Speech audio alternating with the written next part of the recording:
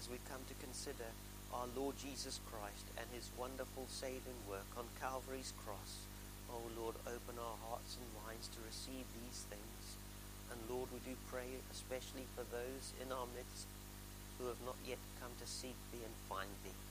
Oh Lord, we pray that this would be a day of salvation, that thou would visit them with thy salvation.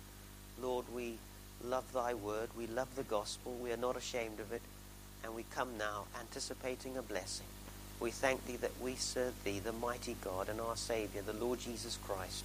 O Lord, be pleased now to come by the power of thy Spirit and bless our waiting souls.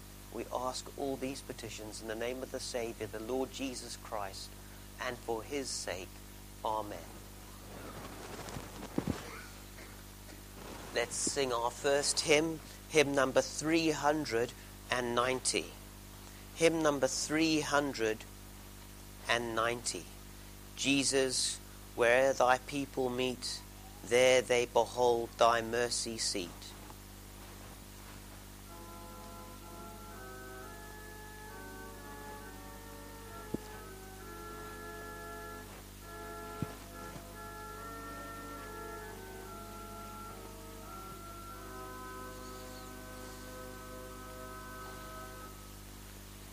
Jesus, there thy people meet, there they behold thy mercy seat.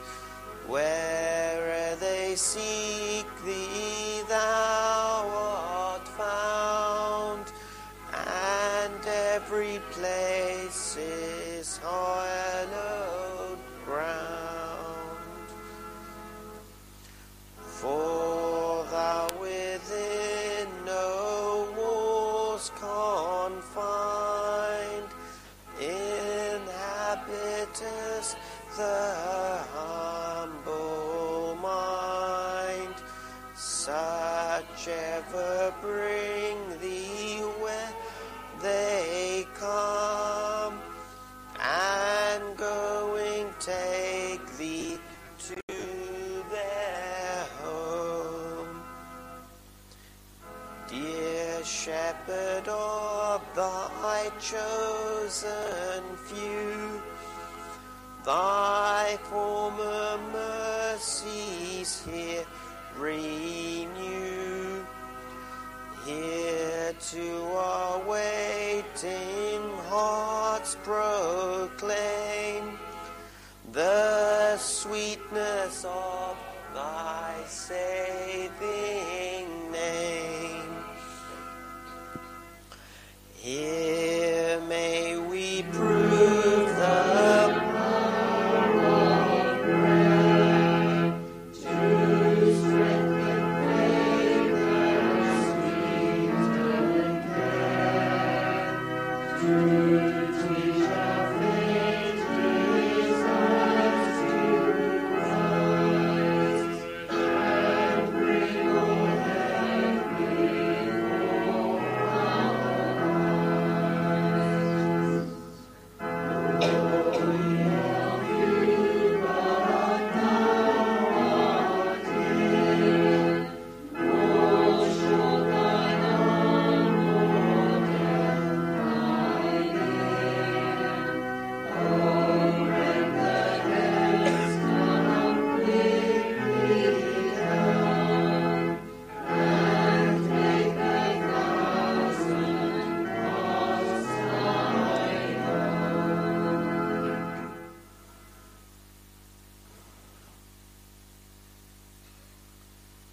I'm turning now in the Word of God to Psalm 39.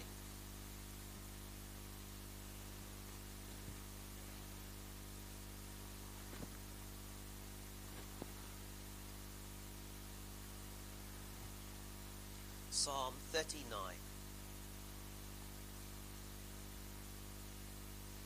A psalm of David. I said, I will take heed to my ways, that I sin not with my tongue. I will keep my mouth with a bridle, while the wicked is before me. I was dumb with silence. I held my peace even from good, and my sorrow was stirred. My heart was hot within me. While I was musing, the fire burned. Then spake I with my tongue, Lord, make me to know mine end, and the measure of my days, what it is, that I may know how frail I am. Behold, thou hast made my days as a handbreadth, and my age is as nothing before thee. Verily, every man at his best state is altogether vanity. Surely every man walketh in a vain show. Surely they are disquieted in vain. He heapeth up riches, and knoweth not who shall gather them. And now, Lord, what wait I for? My hope is in thee. Deliver me from all my transgressions. Make me not the reproach of the foolish. I was dumb, I opened not my mouth, because thou didst it. Remove thy stroke away from me. I am consumed by the blow of thine hand. When thou with rebukes dost correct a man for iniquity, thou makest his beauty to consume away like a moth. Surely every man is vanity. Hear my prayer, O Lord, and give ear unto my cry. Hold not thy peace at my tears, for I am a stranger with thee, and a sojourner, as all my fathers were. O spare me, that I may recover strength, before I go hence, and be no more. May the Lord grant us a blessing from the reading of his word.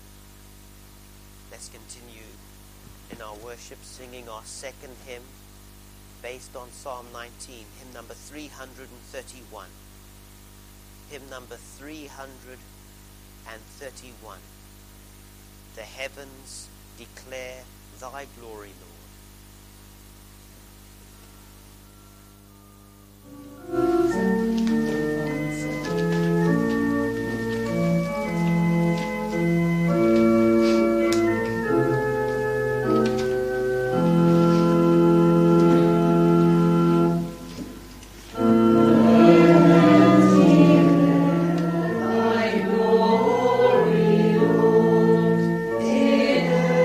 Every stone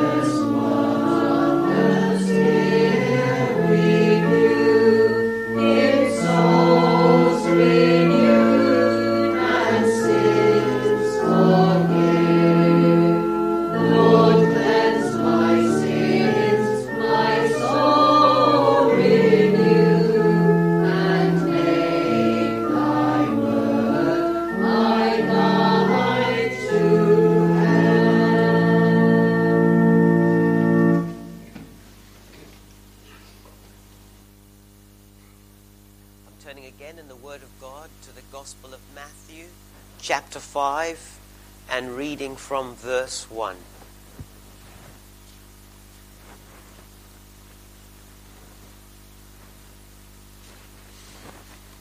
Matthew chapter 5, and reading from verse 1.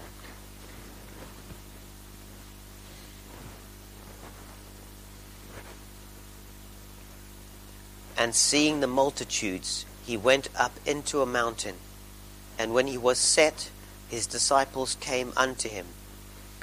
And he opened his mouth and taught them, saying, Blessed are the poor in spirit, for theirs is the kingdom of heaven. Blessed are they that mourn, for they shall be comforted. Blessed are the meek, for they shall inherit the earth. Blessed are they which do hunger and thirst after righteousness, for they shall be filled. Blessed are the merciful, for they shall obtain mercy. Blessed are the pure in heart, for they shall see God. Blessed are the peacemakers, for they shall be called the children of God. Blessed are they which are persecuted for righteousness' sake, for theirs is the kingdom of heaven. Blessed are ye, when men shall revile you, and persecute you, and shall say all manner of evil against you falsely, for my sake. Rejoice, and be exceeding glad, for great is your reward in heaven. For so persecuted they the prophets which were before you. May the Lord again grant us a blessing from the reading of his inspired word. Let's pray together.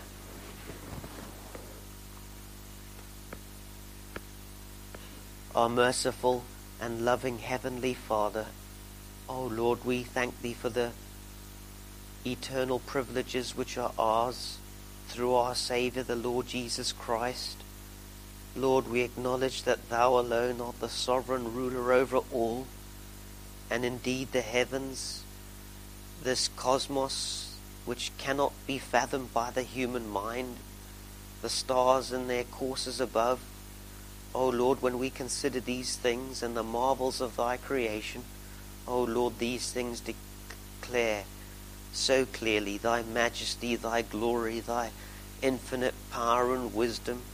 And O Lord, we marvel that thou should reveal thyself to us through thy word, and even more so that the Saviour should come, the Lord Jesus Christ, the Son of the living God, in the fullness of time, that he should come from his throne in glory on that exceedingly costly mission. O Lord, we are ever amazed with the angels that the Son of God should humble himself even unto death, the death of the cross, that he came and was spat upon and crucified and humiliated. He was cursed that countless souls would be blessed and forgiven and put on that road to glory. O Lord, we thank thee for such a salvation as this. We thank thee for this glorious plan of salvation, and we who are recipients of such grace, O Lord, we ever thank thee for that everlasting love that apprehended us, that love that was set upon us before the foundation of the world. And O Lord, we, as thy blood-bought children, we come to thee this morning, O Lord, not only with thanksgiving and praise, but, O Lord, with a desire, an earnest desire to see others also gathered into thy kingdom in these last days. Lord, we do pray for the gospel, and we do pray, Lord, that even this Lord's Day, as it is preached in every faithful church and chapel up and down this land, that thou be pleased by the power of thy Holy Spirit to work in hearts, to bring men, women and children under conviction of sin wherever thy gospel is faithfully preached by thy servants, preachers, Sunday school teachers. Lord, grant them that unction, that blessing from above. Lord, we do, as thy people, stand in the gap in the society. We see, O Lord, evil gathering, making greater advances in high places in our government and different sectors of society. Lord, thou hast commanded us to intercede on behalf of the nation, and we do so, Lord, gladly, and yet with sorrow in our hearts, Lord, for we were no different than those who do not know thee and despise thee. Lord, it is only because of thy grace that we are who we are, that we love thee. And we plead with thee, gracious Lord, that thou would have mercy on many more. We think of the rising generation, O Lord, so ignorant of the pending judgment, ignorant of that eternal lake of fire which is reserved for those who despise thee, for those who, O Lord, do not come to thee for forgiveness of sin.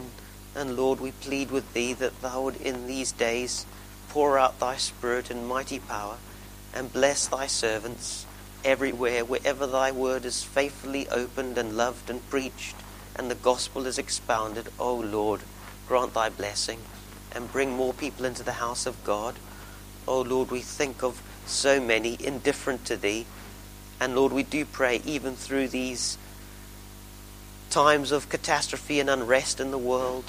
O Lord, we do think of the war at the present time in Ukraine, and we think of the distress, and we pray for those people, O Lord, whose lives are being turned upside down, and those who fear for their lives. Lord, we do pray that thou would, if it please thee, bring an end to these atrocities and grant help and deliverance and rescue for those who are in distress and those who are troubled and those, O Lord, who are in danger. And we pray particularly for thy people in these places. Lord, protect them, bless them, guide them. And we pray, Lord, that thou would even use such dangers and such times of unrest, O Lord, to humble many people, to cause people to realize how unstable and how unreliable this fallen world is. And, O Lord, we pray that thou would use these judgments to humble hearts and cause people to realize, O Lord, that the only in Jesus Christ there is true security, there is everlasting life. O Lord, thou art the God who does not change, nor do thy promises. And we pray that even in such times of darkness and unrest in the world, that the light of the gospel may shine with a greater ardor than before, and that many people may see that great and living hope and come to the light. Bless thy servants everywhere. And Lord, we even pray for this present service. Lord, we pray for those in our midst, Lord, who may have not known thee, never come to know thee, never seen the wonders of grace. Lord, never have sought thee and found thee, may be sitting under the ministry for many years and yet unmoved by the gospel of grace. Oh Lord, we do pray that even in this present service thou would, oh Lord, by thy irresistible call of grace, break through that stubbornness, that resistance, that, oh Lord, determination of depending upon the things of this world or living for self.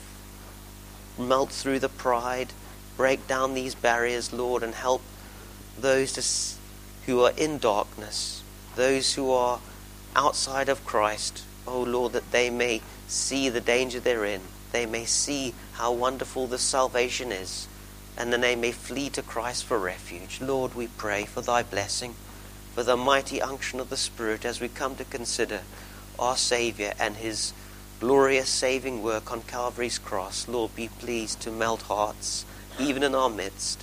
Lord, we bring these petitions to thee, and we ask that thou would be pleased to come now and bless us as we look to thy truth. Lord, thy word is quick and powerful, sharper than any two-edged sword. And we pray now, Lord, for thy blessing upon it, that it may not return to thee void, but thou would grant much fruit even among thy people and those who are yet strangers to grace.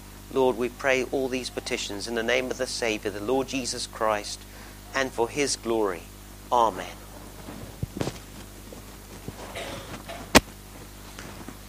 Let's come to our third hymn, singing our third hymn, hymn number 196. Hymn number 196. All ye that pass by, to Jesus draw nigh.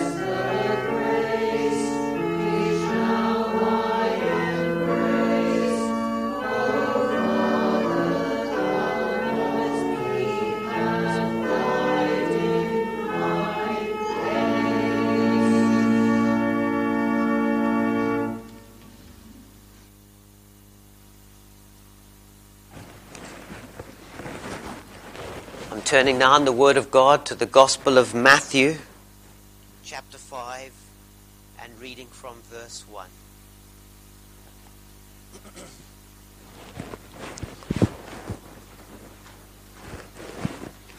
Matthew chapter 5 and reading from verse 1, the first 3 verses.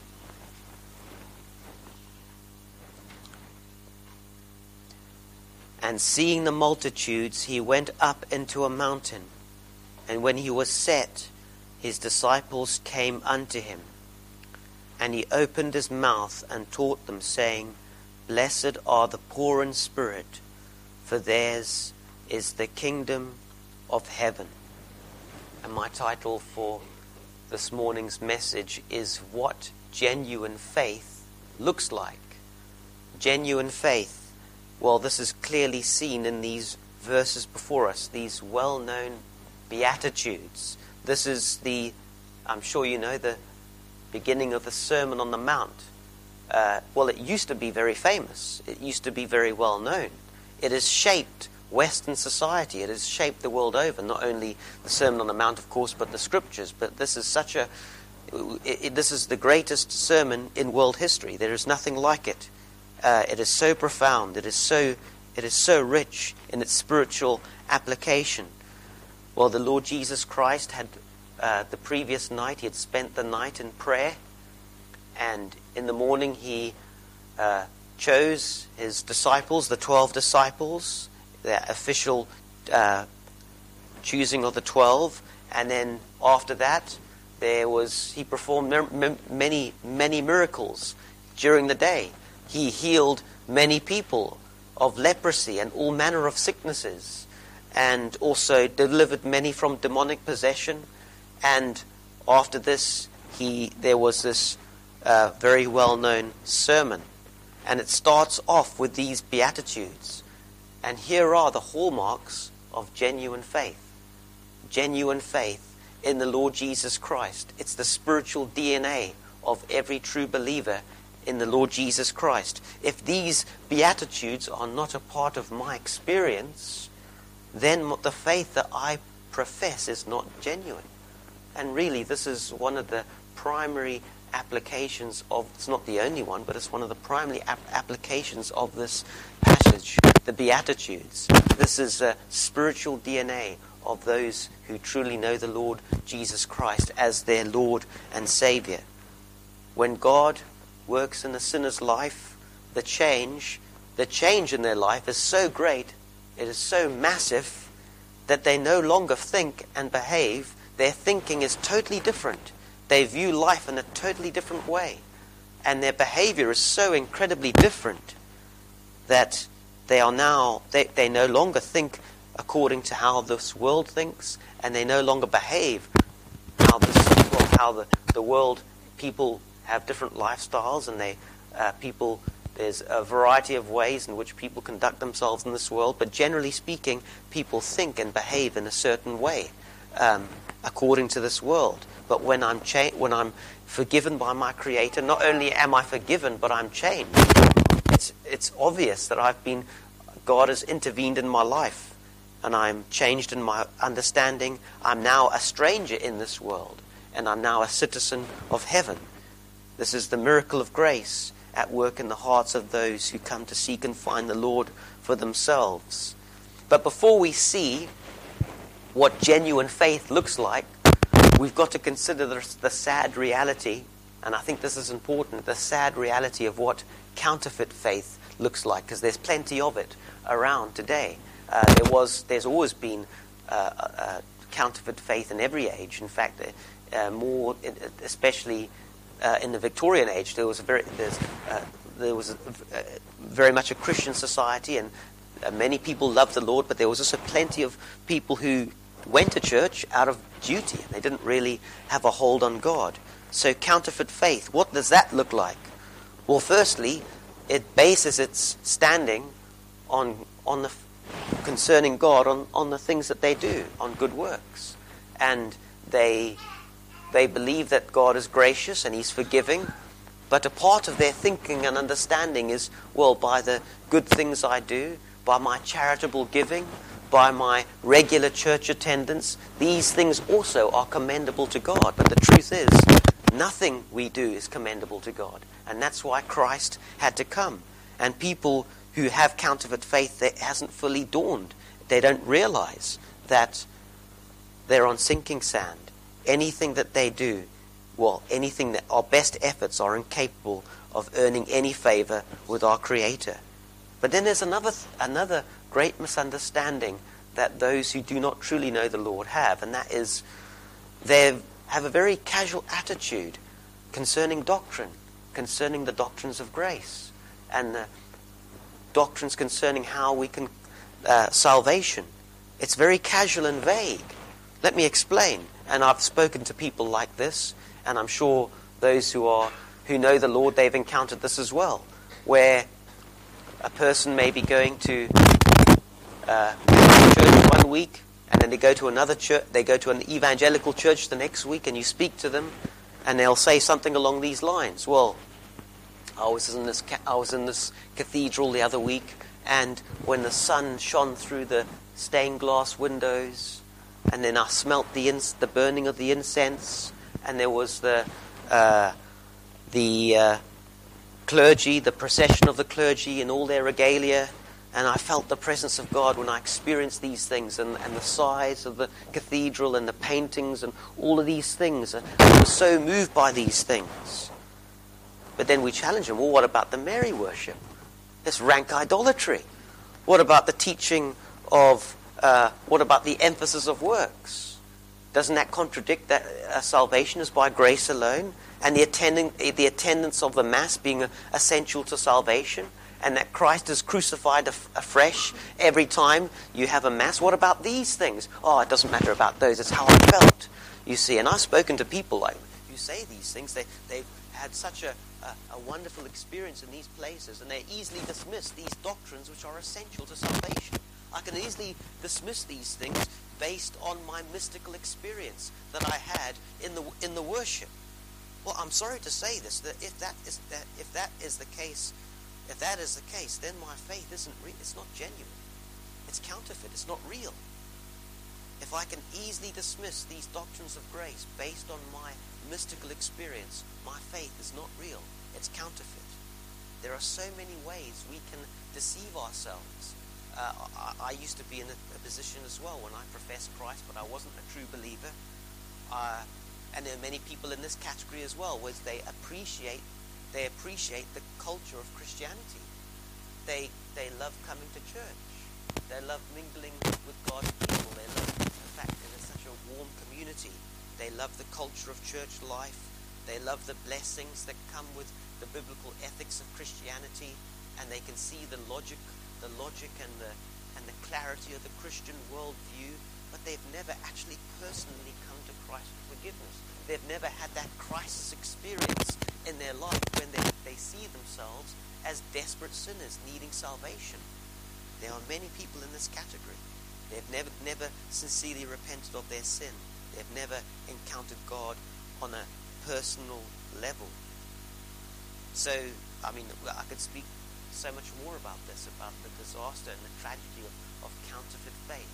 But we move to our main topic this morning, and that is the hallmarks, the evidences of true saving grace in these wonderful Beatitudes. And I start on verse 3. Blessed, the words of our Lord Jesus Christ, blessed are the poor in spirit, for theirs is the kingdom of heaven. Now here's the irony. Everyone is spiritually bankrupt. We in and of ourselves, we are spiritually bankrupt. We have nothing in and of ourselves to offer to God which would be pleasing to Him. But only those who are poor in spirit realize this. They come to an understanding when someone seeks the Lord and God is moving in their heart. They realize for the first time that there is nothing commendable I can offer to God. I'm a hell-deserving sinner, and I'm spiritually destitute. And they realize this for the first time, and in panic, they flee to the Lord. They the grace of God becomes irresistible. They run to Christ. Now my question is, has this happened to you? Have you encountered this experience when you realize that there is nothing you can do to earn salvation? You are spiritually bankrupt. It's only those who are poor in spirit who realize this, and they flee to the Lord for forgiveness and mercy. But I can't dwell long on each beatitude. We must be swift. Look at verse 4. Blessed are they that mourn, for they shall be comforted. Why are these people mourning? They don't mourn 24/7. They're not always in the dumps and cast down, but they do mourn. Christians do mourn, but why are they mourning? Why are they sad? Well, it's because of my sin. I'm profoundly aware that I have a deep problem with sin. Why is this? Why does this happen? Because if I'm a true believer, God inhabits me by His Spirit. I have God's Spirit dwelling in me, and the light is switched on, and I can now see the hideous nature of my sin, and I'm deeply troubled by it. I feel dreadful when I feel proud, when sometimes I might exaggerate my achievements to other people, or I'm unnecessarily unkind or irritable, and I'm deeply troubled by these things as a Christian, and I'm cast down, and I'm longing for a moment where I can unburden my soul before the Lord in prayer. And that's an evidence of grace. If I'm cast down and troubled and sorrowful for my sin, because whom the Lord loves, He chastises. I'm His child, I belong to Him, and He's promised to discipline me, and because He loves me, and to prepare me for heaven, and to make me a better Christian. It's an evidence of grace. Have you ever been at the foot of the cross weeping over your sin? You haven't? Then you're not a true believer. See, these are marks of grace, these Beatitudes. You read these Beatitudes, and these are marks of true saving faith. Listen to this. Blessed are they that mourn, for they shall be comforted. Lord, I've failed Thee. Oh Lord, forgive me of my foolishness, my pride, my selfishness. I confess my sin to Thee, and I'm comforted. God, by His Spirit, reminds me of His promises. Even I, have blotted out your transgressions and the many wonderful promises of Scripture. I'm comforted. Despite my foolishness and sin, God has forgiven me, and I'm on my way to heaven. But if I'm never troubled over my sin, if these things don't bother me, there's no comfort for me. There's no comfort that one day I'll be with Him in heaven. There's no comfort that I'm a forgiven man or woman. Has this been your experience? So it's important that we ask these questions. And then we come to the beatitude of meekness. Blessed are the meek, for they shall inherit the earth. Meekness in a believer is seen in how a Christian deals with the many injustices and provocations against him or her in life. People can be unreasonable, and Christians sometimes experience this in the workplace, where they're targeted and they're made fun of, and they are harassed in different ways, but yet they take it on the cheek. They're very gracious. The way in which they deal with these injustices and provocations, as one commentator puts it, it is submissiveness under provocation, and a willingness to suffer than rather to inflict injury. And that's something that doesn't come naturally. Naturally, we demand our rights. I want to stand up for my rights. I must have this. I must have that. But when I'm saved, when God works in me by His Spirit, I become meek. And I'm willing to suffer these things so that I might have opportunity to witness and bring reproach upon the faith. It's a work of grace. It's by no means a natural thing that we have as human beings. So, and there's a wonderful incentive for why we are meek, which I'll explain in another beatitude, because there's the same reason in another beatitude, which we'll cover in a moment. The same motive for why we are meek as believers in Christ. But then we turn to the next beatitude in verse 6. Blessed are they which do hunger and thirst after righteousness, for they shall be filled. See, initially, when God starts to work in my heart and I'm seeking Him and I repent of my sin, I come to realize for the first time and continually as a Christian that my good works can never qualify me for heaven. It doesn't matter how good they are in my own sight or the eyes of the world. There's all my efforts, they're always tainted with some kind of sin, whether it be my good works, my charitable giving with pride perhaps. So even my efforts as a Christian can never qualify me for heaven. I realize that I'm polluted with sin, every department of my being.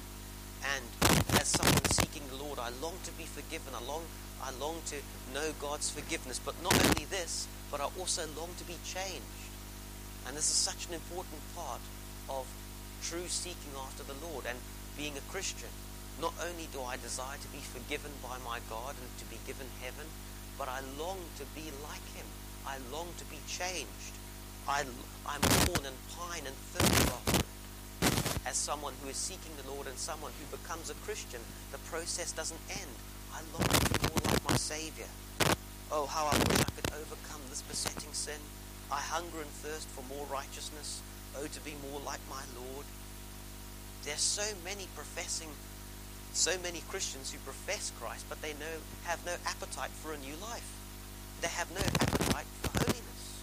They have no appetite to be changed. That is not genuine faith. That is dead faith. It's dead. And there are many people like this who live a completely worldly life, who have no regard for the Lord, who maybe come to the Lord's house on the Lord's day and they completely forget about Him the rest of the week. That's dead faith. That's not living faith. But those who are true believers, they're always hungering and thirsting after righteousness. Oh, to be more like my Savior. Oh, to love Him more. There's that hungering and thirsting, and there's always that self-examination. It's true saving faith. But then we come down to the verse 7, the next beatitude. Blessed are the merciful, for they shall obtain mercy. It's easy. It's so much easier for believers to be gracious and merciful to others and to bear meekly with the many reproaches and the provocations of others in the workplace and in the world. It's so much easier than how it used to be when I wasn't a Christian. Why is this the case? In the light of what God has forgiven me. And this is the same motive as the meekness Christians have, and God injects that new nature into us. It's so much easier to forgive others, to be gracious and merciful to others, because I reflect on what God has forgiven me in my past life, how I've spurned Him, how I've hated Him, and I realize that God, who is the injured party, He has initiated grace for a wretched individual like me, and even as a Christian, how long He bears with me, how long suffering He is to my waywardness and my many failings. And so in the light of what God has done for me, the massive debt that He has paid, and the patience and the gentleness and how He cares for me, how can I harbor grudges? And how can I harbor bitterness towards others in the light of what God has done for me? And that's a mighty incentive for Christians. And they find it relatively easy to be gracious and to forgive others and to be merciful in light of what God has done for them. If I'm someone who holds grudges against others and refuses to forgive, even when they come asking for forgiveness, and I harbor bitterness in my heart against others, well, according to this beatitude, I don't have saving grace. Blessed are the merciful, for they shall obtain mercy. It's a work of grace in the heart, in the light of what God, as my Savior, has done for an undeserving sinner like me. Oh, I long that others may receive the same mercy. Even my neighbor, perhaps, who treats me with contempt, or I'm not speaking personally, but some people, I've known Christians who've lived with very unreasonable and unkind neighbors who even do things to provoke them, and yet they maintain such a gracious testimony, and they're polite and they're courteous, and they pray for them. That's a work of grace. That's not natural. We would never do that in our natural state. It's a mighty work of grace in the heart. But look at this intriguing this next beatitude is so intriguing. How many people, well, I wonder if you know what is meant by this. Blessed are those who are pure in heart. Blessed are the pure in heart, for they shall see God. What does it mean to be pure in heart? Well, let me explain it in the following way. Those who do not have God's grace operating in their lives, those who have not received God's grace into their hearts, who have not been radically changed by the grace of God, they're only concerned about the outward appearance, how they come across on the outside. So if I embarrass myself, husband, wife, or someone, I lose my temper in front of my children, husband, wife screaming, shouting, having a fit, and then the children start sobbing and crying, and I realized I've been a complete fool and very foolish, and I feel embarrassed and I feel troubled about my sin. Or there's many other instances where we can embarrass ourselves in public and we can feel dreadful about it. Well, that can happen to anyone. But if I'm someone who's pure in heart, and I have grace in my heart, and I have the Lord in my life, not only am I troubled by the outward sins, but I'm deeply troubled about the secret sins that no one else can see. I'm troubled about my pride. Or I have, maybe on a rare occasion, I have bouts of envy or jealousy, or these other secret sins that other people don't see. And I'm troubled by these things, and God convicts me. See, the great concern of those who are God's children is not what other people think, but what God thinks. What does God think about this sin? And that's what it is to be pure in heart. So people who are only concerned about the sins they commit in front of others and they feel embarrassed and ashamed, that's not true repentance. That's not true contrition. But it's only those who are deeply concerned about what God thinks. My main concern is what God thinks about this wretched sin of mine. And that's what it means to be pure in heart. And that only really happens when God works his wonderful work of grace in my life. Blessed are those who are pure in heart, for they shall see God. But then we turn to the next beatitude. Blessed are the peacemakers, verse 9, for they shall be called the children of God. For the sake of not bringing reproach upon the faith, those who are God's children, they are willing to suffer many reproaches for the Savior. They are willing to not be contentious, even though sometimes supposedly they have the right to be contentious and stand up for their rights. Sometimes, well, the Apostle Paul, I suffer all things for the elect's sake. I'm willing to be reproached. I'm willing to be buffeted. I'm willing to bear long with others to maintain peace. But that's not the primary. That's not the primary reason, or that's not the primary explanation here of God's children being peacemakers. It is a lesson we learn here, but the primary reason is the peacemaking that they are doing is sharing the gospel. They have a burden to share the message with others. They're deeply troubled about their colleagues, their friends who are on their way to hell. They're troubled by these things. They're peacemakers. Peace, the greatest peace, the ultimate peace that we need is peace with God through our Lord Jesus Christ, his reconciling love. That is the greatest peace. That is the only true peace this world needs. And those who are peacemakers, those who are the Lord's, they pray for others, and they ask God for opportunities of witness. Of course, we as Christians, we can backslide, and we can be unconcerned for the lost, and it's very sad when it happens. But it's a work of grace when I'm burdened for lost souls, and I'm a peacemaker. I pray to the Lord for opportunities of witness. But here's the paradox. Those who are peacemakers, they will experience no end of trouble and difficulty for their message of peace. And that brings me to my next beatitude. Blessed. So there's a paradox there. Peacemakers experience a great deal of trouble because they are peacemakers, because they want to spread the message of peace. Blessed are they which are persecuted for righteousness' sake. So you see the order. It's inspired by the Spirit of the Spirit of God. The peacemakers then suffer trouble. The next beatitude. Blessed are the peacemakers, and then blessed are they which are persecuted for righteousness' sake as a result of their stand for the Lord. For theirs is the kingdom of heaven. So we learn here in the 10th verse, because up until this point you may be tempted to think Christians are just doormats. You can walk all over them. But that's not the case. And verse 10 and 11 and 12 make it clear that we're not doormats. Concerning our faith, we will, by God's grace and by his mighty power, most of the time we will stand firm.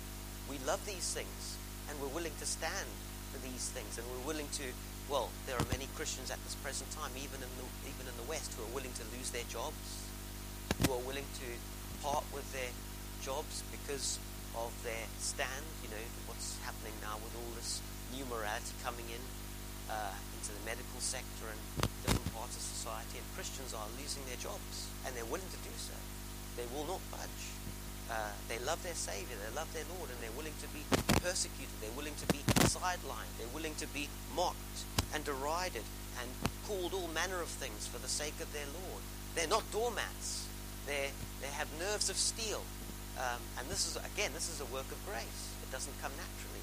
Naturally we give in. We are conformed to the pattern and the way of thinking of this world. It's a mighty work of grace in the heart when those who do stand for the Lord. And it's evidence that the Lord is with them, and he is his, and they belong to him. They're his children. But here's a question. Why? Why the persecution? Why are Christians, why are believers in Christ persecuted? Well, because there's such a stark contrast between those who are believers in Christ and those who are not. The difference between children of God and those who are in the kingdom of darkness, and there's no middle area. You're either in the kingdom of Satan or you're in the kingdom of God. You're in the kingdom of the Lord Jesus Christ. But those who are truly saved, they are so different, and they don't rebuke the world. They don't say to the world, "You are wretched, undeserving sinners," but their very conduct and their very deportment and their life they live is a rebuke to the world. Christians are the world. The church, the true believing church, is the world's conscience, and they hate it.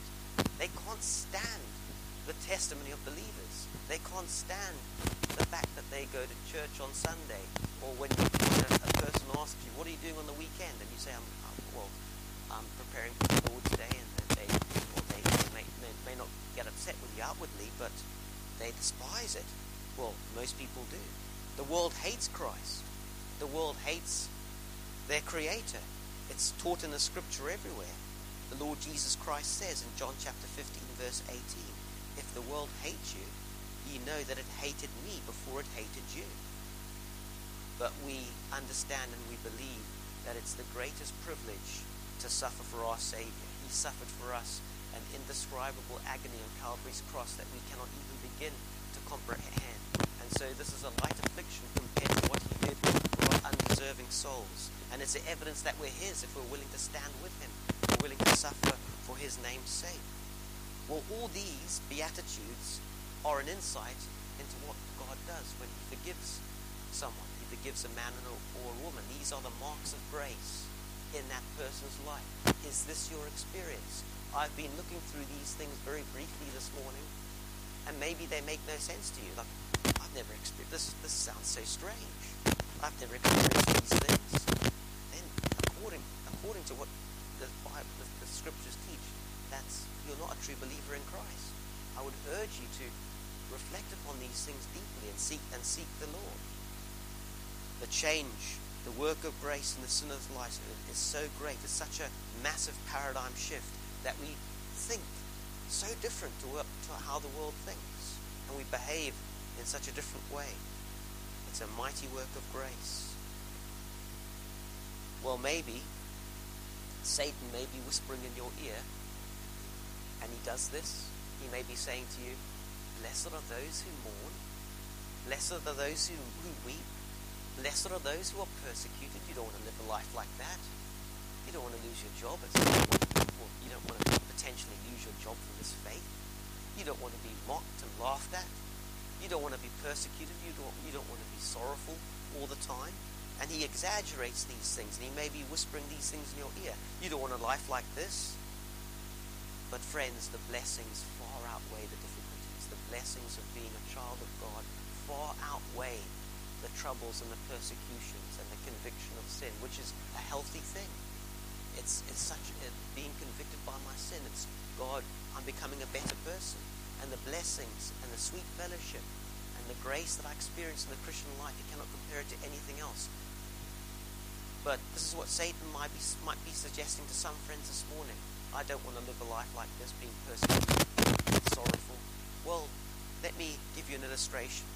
So, you're a parent with a very young child, a toddler perhaps, or a baby that's a year old, and you decide you want to have a day out, you want to rest, you want to relax, and you leave the house with your wife, and you leave the baby there by itself, and there's pills on the counter, there's sharp knives in the kitchen, and it's a toddler, and there you go, you leave. What parent in their right mind would do that? Leave a child, a little toddler, in the house, maybe on and there's a balcony and they can climb over it. They would never do that. But this is what Satan does. So if you're not a child of God, you have no spiritual parent, and spiritually we behave like children. We're toddlers spiritually. We do not know how dangerous this world is spiritually. We do not know that we're on our way to hell, and we have no spiritual parent looking after us. And Satan says, you can do whatever you want. This is your life. You have freedom. You're not free. You're enslaved by my appetites and by him, and I don't realize that I don't have a spiritual parent looking after me, and my heart is growing ever more resistant towards my Creator, and I'm heading towards a lost eternity without him. So don't believe Satan when he says to you that the life of a Christian is a wretched life, being persecuted. Yes, if you are persecuted, God will give you grace. And the joy and the spiritual experiences that Christians enjoy and the hope of glory, these things far outweigh the difficulties that Christians encounter. And a sinful life, dear friends, there may be times of enjoyment you experience as a worldling, but the painful consequences of sin are far worse. So lay these things to heart. Faithful are the wounds of a friend, and deceitful are the kisses of an enemy. And that's what Satan does. He promises you so much, but his real motive is to destroy you. How can I be numbered among these people who are supremely blessed? Friends, God has made it so simple. He has made it so exceedingly simple by sending his only Son, the Savior, into this world. And everyone knows what happened on Calvary's cross. It's written into history. Even the most hardened atheist cannot deny the existence of the Lord Jesus Christ, although they deny what he says and what Christians believe. But he suffered and died on Calvary's cross according to all the prophecies of the Old Testament, which were fulfilled to the very letter. And on that cross, as he was suffering and bleeding and dying, he was bearing the full weight of punishment in hell for every sinner that comes to him for forgiveness. And this is what you have to do. You come to the Lord Jesus Christ. You come to him in prayer, believing that when he was on that cross, he was suffering and dying in your place, that I don't have to go to hell because he suffered my hell on that cross. Lord Jesus, I repent of my sin. I believe that you died and suffered for a wretched sinner like me. Lord, forgive me. You use your own words, friends, but believe on the Lord Jesus Christ. Repent of your sin. Trust him. And he will bless you. If you're sincere and you mean it, he will bless you. He will forgive you. And he rose again on the third day. And that was a proof that his work was successful. And one day you'll be raised from the dead. Your body will be raised in glory to meet him. Of course, if you die before that great and coming day, your spirit will be with the Lord in glory. But this is the wonderful reality of coming to the Savior. Liberty from deception, from slavery of Satan, from the slavery of sin. No more condemnation to those who are in Christ Jesus, but a glorious eternity to look forward to, and having your Savior with you every step of the way in life. And it starts from the very moment you call upon him for salvation. Oh, friends, may this be your testimony. Amen.